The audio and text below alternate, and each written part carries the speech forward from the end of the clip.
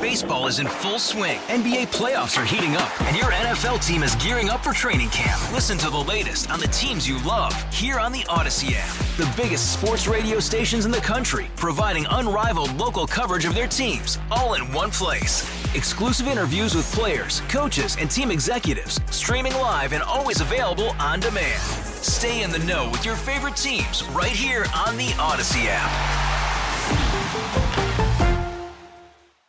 All right, we talked about it yesterday. Steven Portnoy is live in Iowa, where you were cold yesterday. How much of an impact did that have? Well, there's no doubt it had a depressing impact on turnout. 110,000 Iowa voters came out last night. That's down significantly from the high water mark 8 years ago of 186,000. So, look, it is what it is, but it was Donald Trump's night. He won a decisive victory, 30 points ahead of his nearest rival.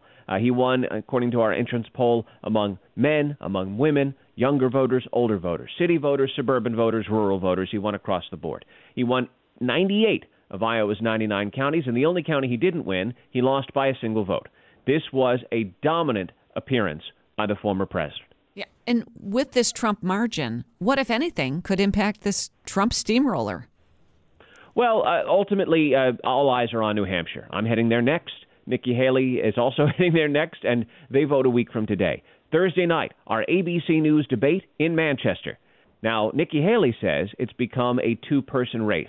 She means between herself and Donald Trump, but I imagine it'll be Ron DeSantis and Nikki Haley on the stage again. So essentially a battle for second place. But in New Hampshire, there has been pre-election polling that indicates that Nikki Haley is well ahead of Ron DeSantis. So you have to wonder perhaps if Ron DeSantis can try to leap from his second-place finish here and try to make the case to New Hampshire voters that they ought to give him a second look. We'll see.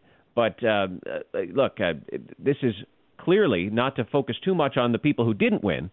This was Donald Trump's victory. Well, Stephen, thank you for the update. Great to talk with you and warm up a little bit after being in Iowa for so long. It's been freezing over there. It's Steven Portnoy joining us live after the caucuses. Baseball is in full swing. NBA playoffs are heating up, and your NFL team is gearing up for training camp. Listen to the latest on the teams you love here on the Odyssey app. The biggest sports radio stations in the country, providing unrivaled local coverage of their teams, all in one place. Exclusive interviews with players, coaches, and team executives, streaming live and always available on demand. Stay in the know with your favorite teams right here on the Odyssey app.